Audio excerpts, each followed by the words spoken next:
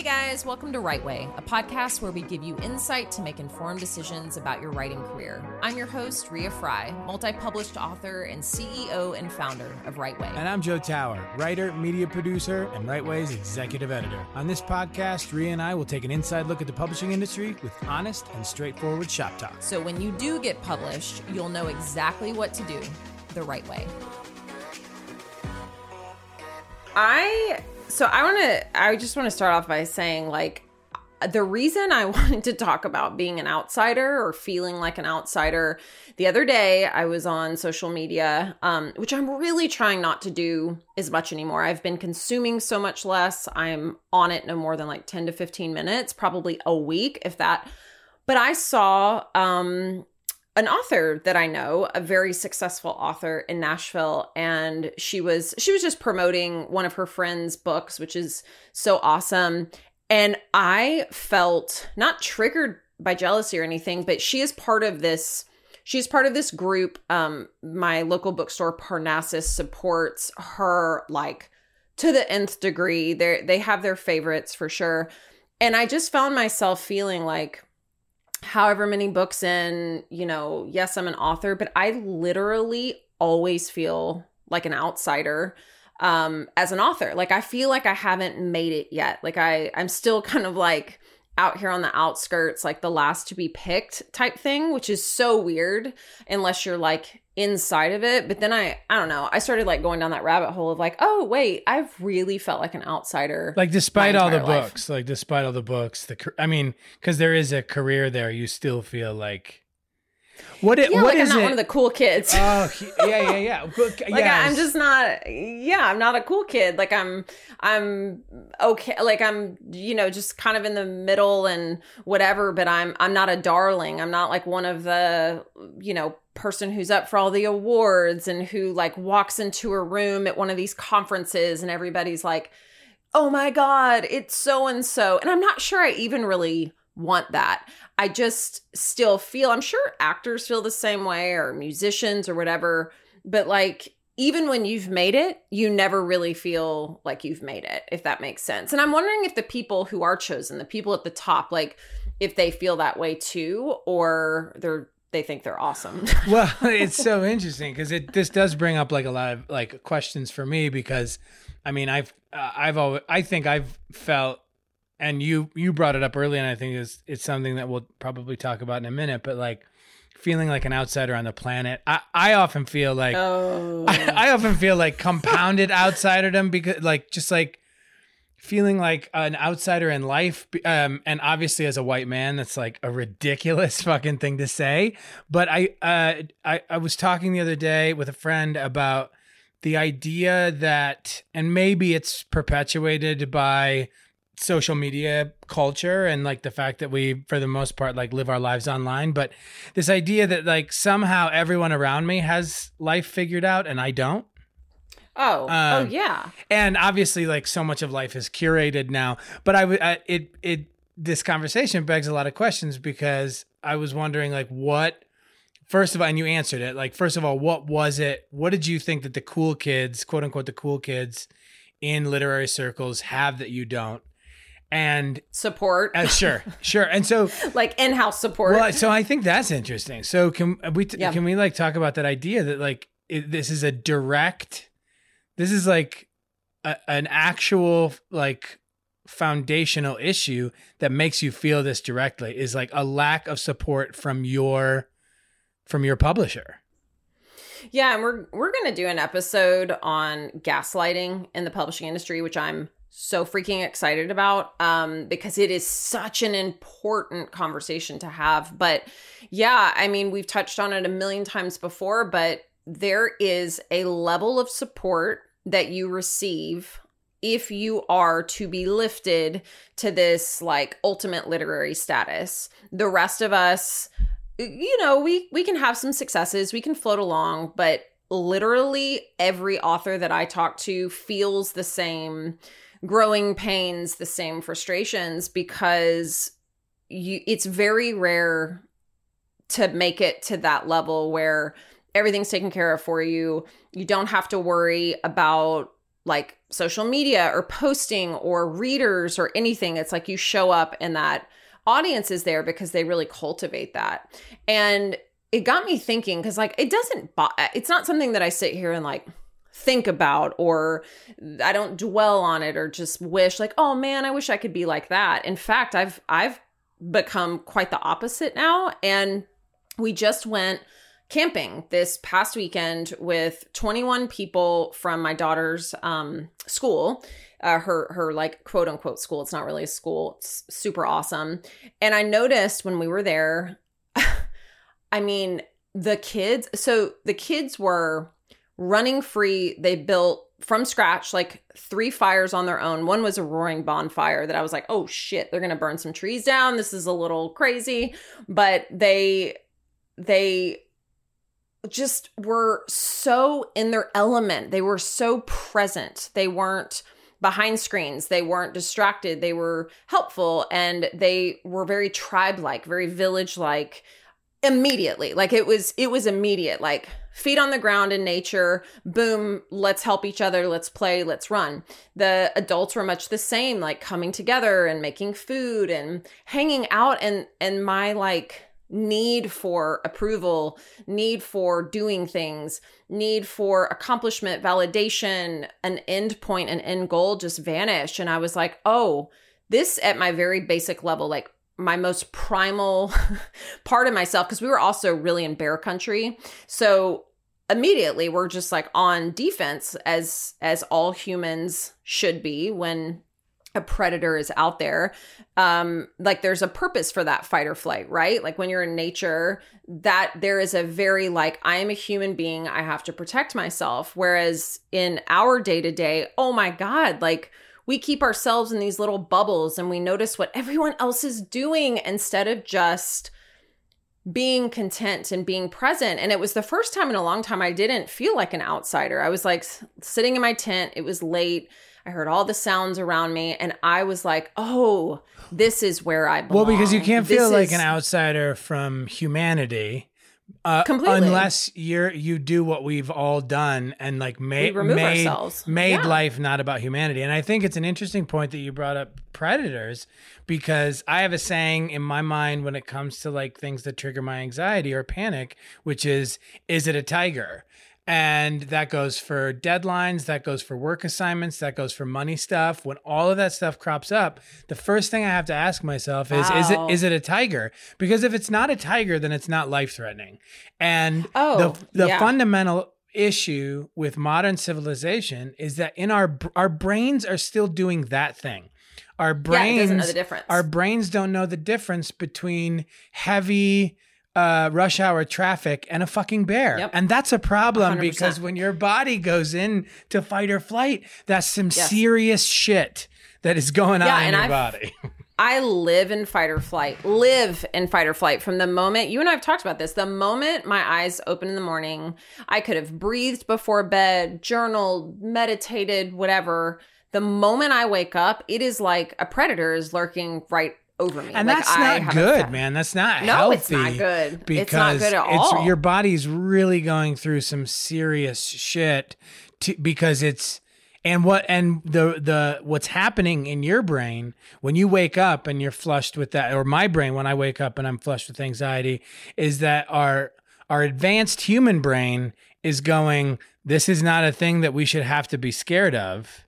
But our body is going, it's a tiger, it's a tiger, it's a tiger. So our nervous system is just in fucking chaos. Yeah. Well, it is. And I mean, I think, you and I are both going on this kind of parallel journey of growth and change and discomfort, and realizing, like you said something the other day that was so profound, like, why have we bought into all of these social contracts and constructs? Like, who says that this is what it means to be a human being? And I agree. I've always agreed. I've always wanted to do things differently. And you were often looked at as an outsider, sometimes an innovator or a leader. But like with everything that's happened with COVID, I haven't really talked a lot about it, but I have very different views on health through all of this, on proactive health versus reactive health, on trusting the government, on pharmaceuticals, on money, and just how our healthcare or sick care system exists in this country. Ooh, our sick care system. Sick care. Oh, it's totally sick care. It's not health care. I mean, is any pharmaceutical drug ever fixed anything? I mean, the fundamental issues are still there because it often goes back to money.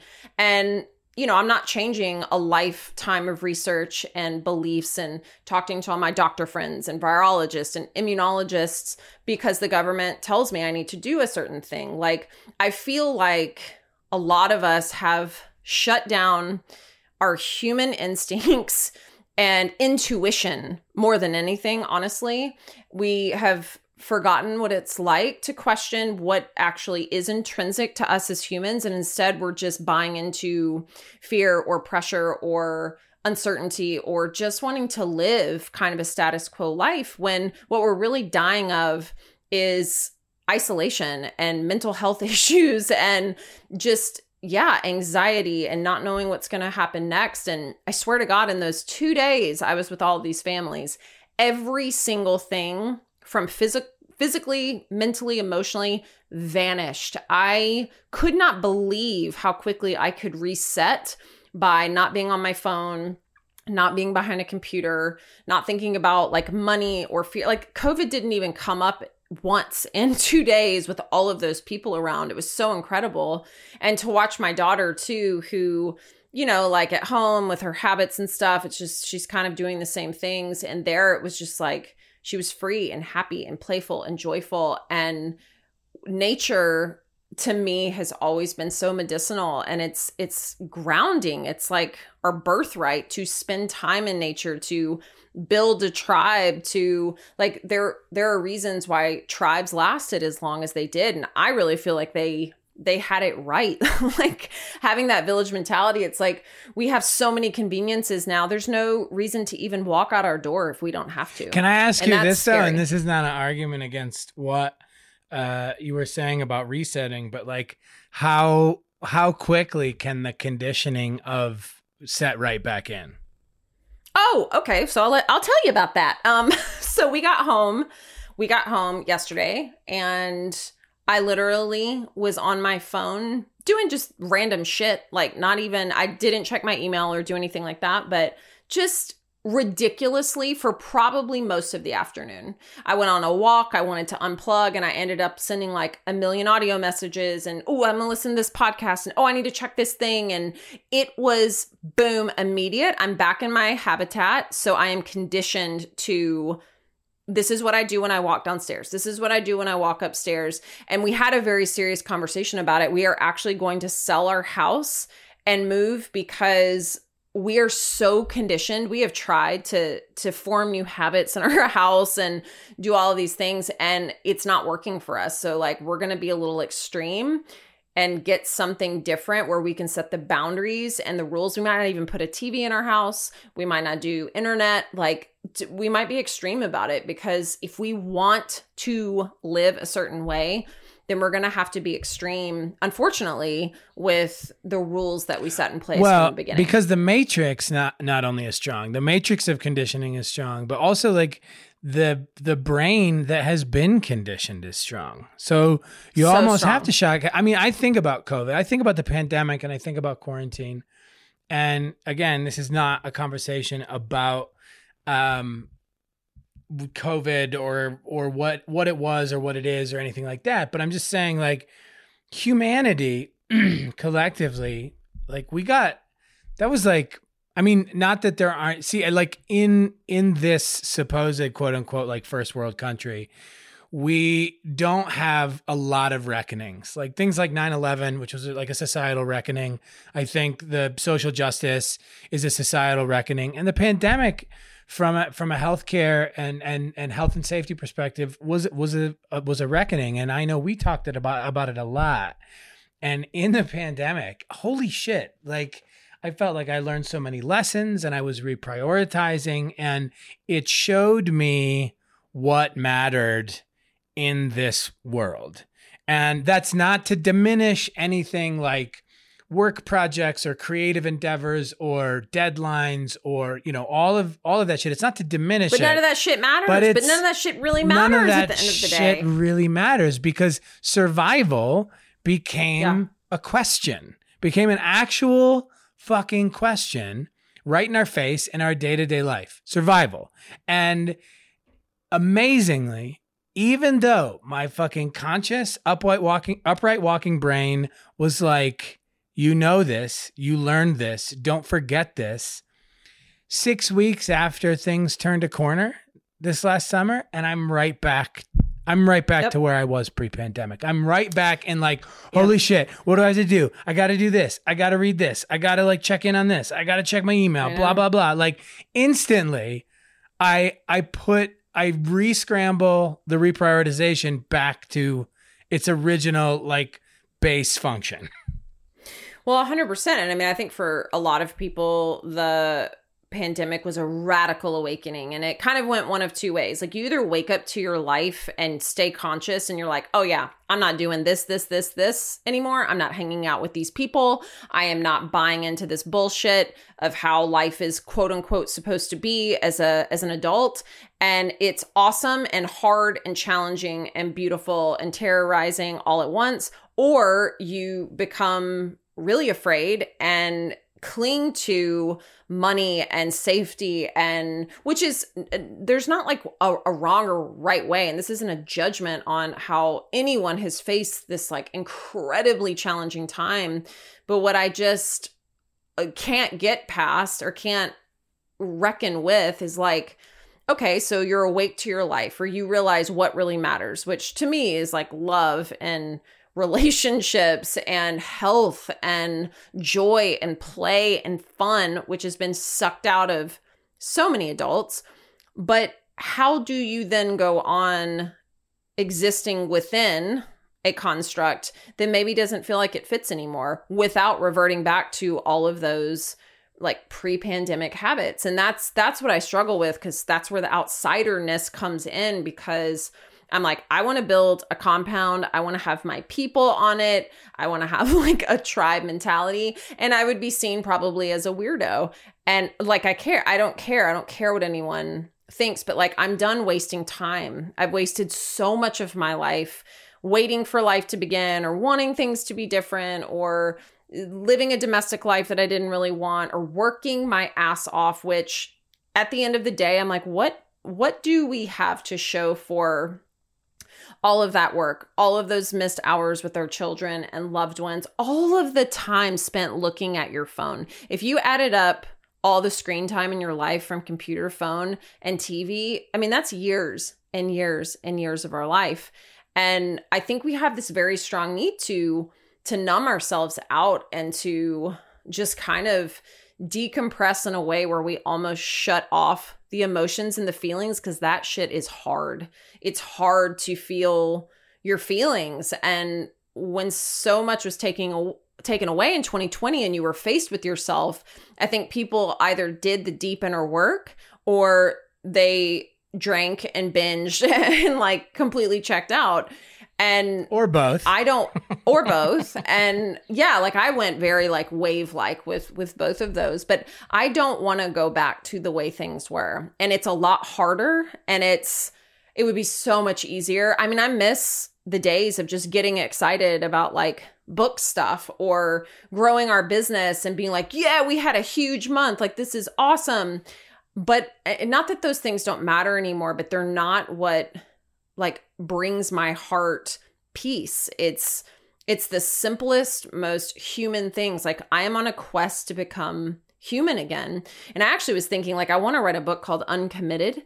And I want to talk about how I literally want to uncommit from every little thing that I have been told I need to commit to as a human being, to just kind of like unravel it bit by bit and see where I end up. Well, and I think like it's important to note, like for anyone out there, for like any of us who are feeling this similar ways, like this doesn't mean that you have to like sell all your possessions and like kick off your shoes and like live in a forest. Although that would be rad. Sounds awesome. But I think there's something, and we sort of talked about it on the phone the other day, and sort of to tie it back on back around to like some of the work we do. So much of our society, so much of these social contracts, like money, like status, like success. Success is, oh God, I don't even know what that is anymore. Success is a construct. Like all of that stuff has done us, I think, it's done us no real favors. It's done us no real soul favors, not for our soul. And I think about, because, and I, this is something that I talked about a little bit about on the last episode of the podcast, which is like having a really hard time, like refinding the joy of work, of writing, like whatever that is, or however that looks for any of you, like refinding that joy and doing it for the sake of it, not for what I'm going to get back from it. I mean, I think like one of the worst terms that's ever been coined is like return on investment. Because it just suggests a subtraction from the greater, because of something that you think you deserve because you put in. And I think about all of the whys, all of the reasons why we sit down and we write, or we sit down and we make a painting, or we sit down and we like sculpt a figurine or dance a fucking ballet or whatever it is. It breaks my heart to think, and as a business, we've perpetuated this because it's what businesses do. Right.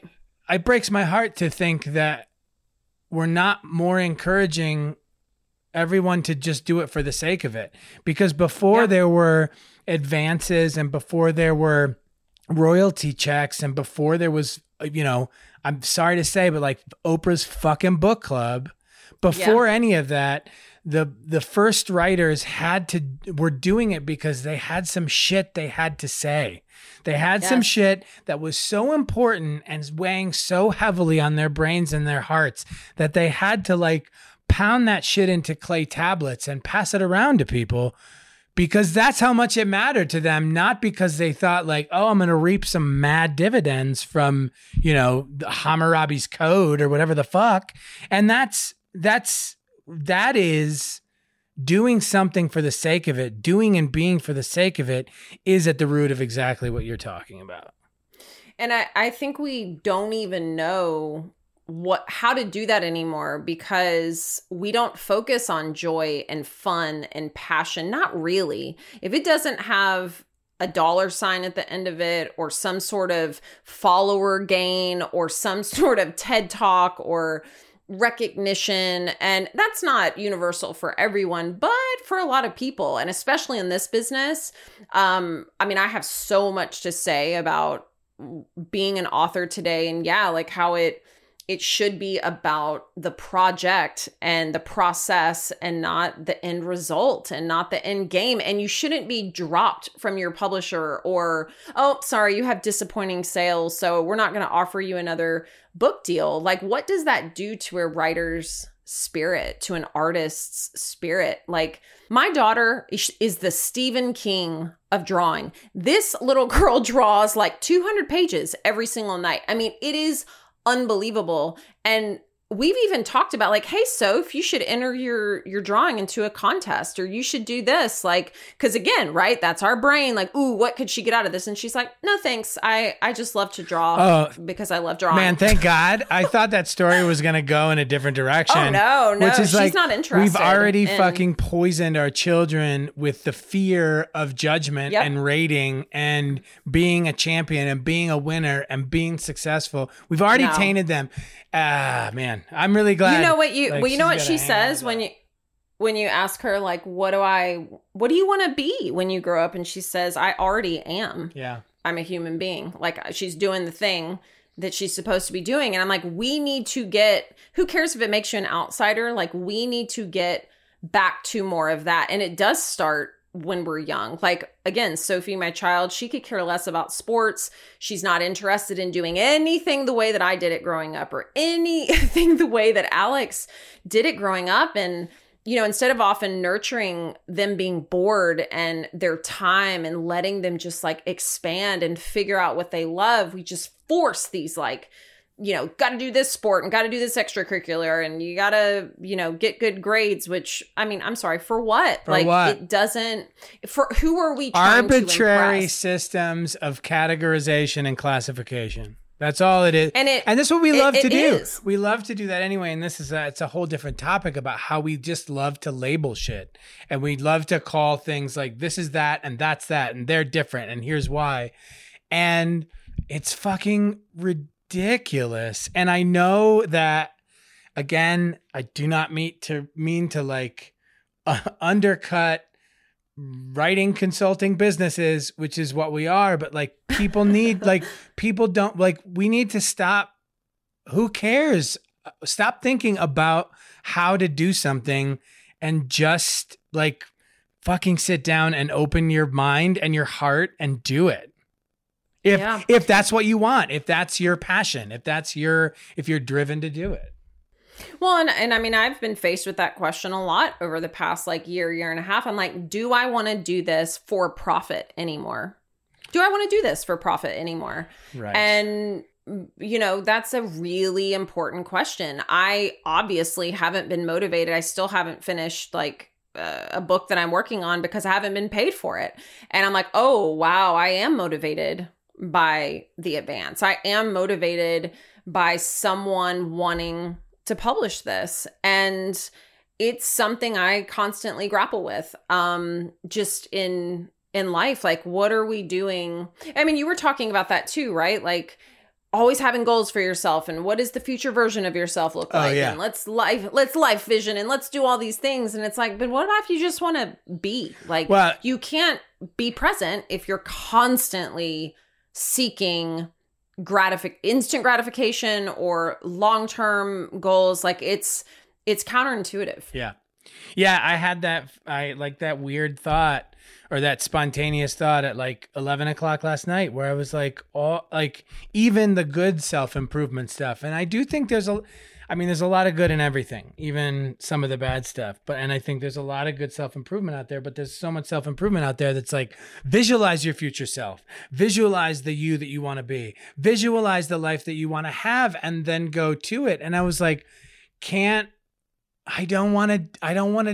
tired. I'm so tired of sitting around visualizing what I want, what I'm gonna be, instead of sitting down and really anchoring into who I am. Completely. And I mean, I was just saying we're moving so we can start new habits and all of that. And I'm like, we've tried so hard to no, we have to change the habits now. We have to do this in the present moment. It's a choice. Is moving really going to change the fact that my daughter is completely messy, or the fact that Alex does a lot of the house chores, or the fact that I do whatever X, Y, and Z. And we're always thinking things will be better on the other side. If only I can get to that place.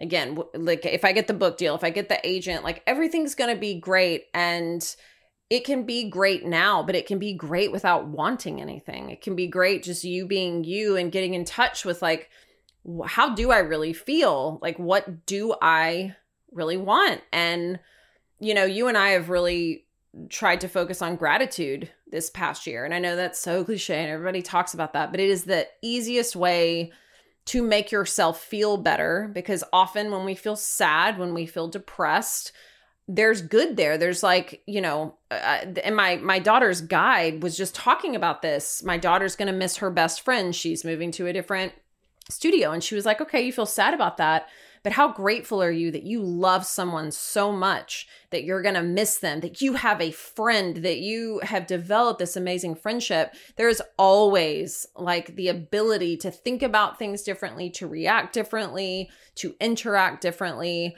And I'm becoming more and more aware of as I observe just any kind of situation that I used to be in, from going out to dinner to a party to whatever. And I do feel like an outsider because I'm awake to all of these constructs and all of the things that we're chasing. And it doesn't interest me anymore. And it's a really strange place to be, but I think if you're in a similar place and you also feel like an outsider, whether it's your career or in life, you are not alone. There are people who are doing the same work that you are, and it can sometimes feel challenging to find those people. But I think when you clear space in your life, you really do have the opportunity to invite the right people. They will show up. A mantra I always say is like, things are always working out for me. And that it doesn't often always feel like that. But I really do think like we are all on our journeys. And if we are awake and attuned and present to where we are and how we're really feeling, then amazing things can happen instead of just sleepwalking through the typical routine. I mean, that feels like a great place to end the podcast. Perfect. Amazing. Outsiders rule. Outsiders forever. You guys. Outsiders forever. Thank you for listening. If this speaks to you in any way, or if any of the, some of the future episodes where we're going to be talking about these kind of things that kind of affect our mental health and our state of being and creating environments and lifestyles where we're writing for love and passion and purpose instead of bottom line, email us at podcast@rightwayco.com and let's talk about it. We try to respond to every email and we've gotten some great ones so far. So please don't hesitate to drop us a line and let us know if you're in kind of a similar frame of mind. Thanks, guys. Hey, thanks again for listening to the Right Way Podcast.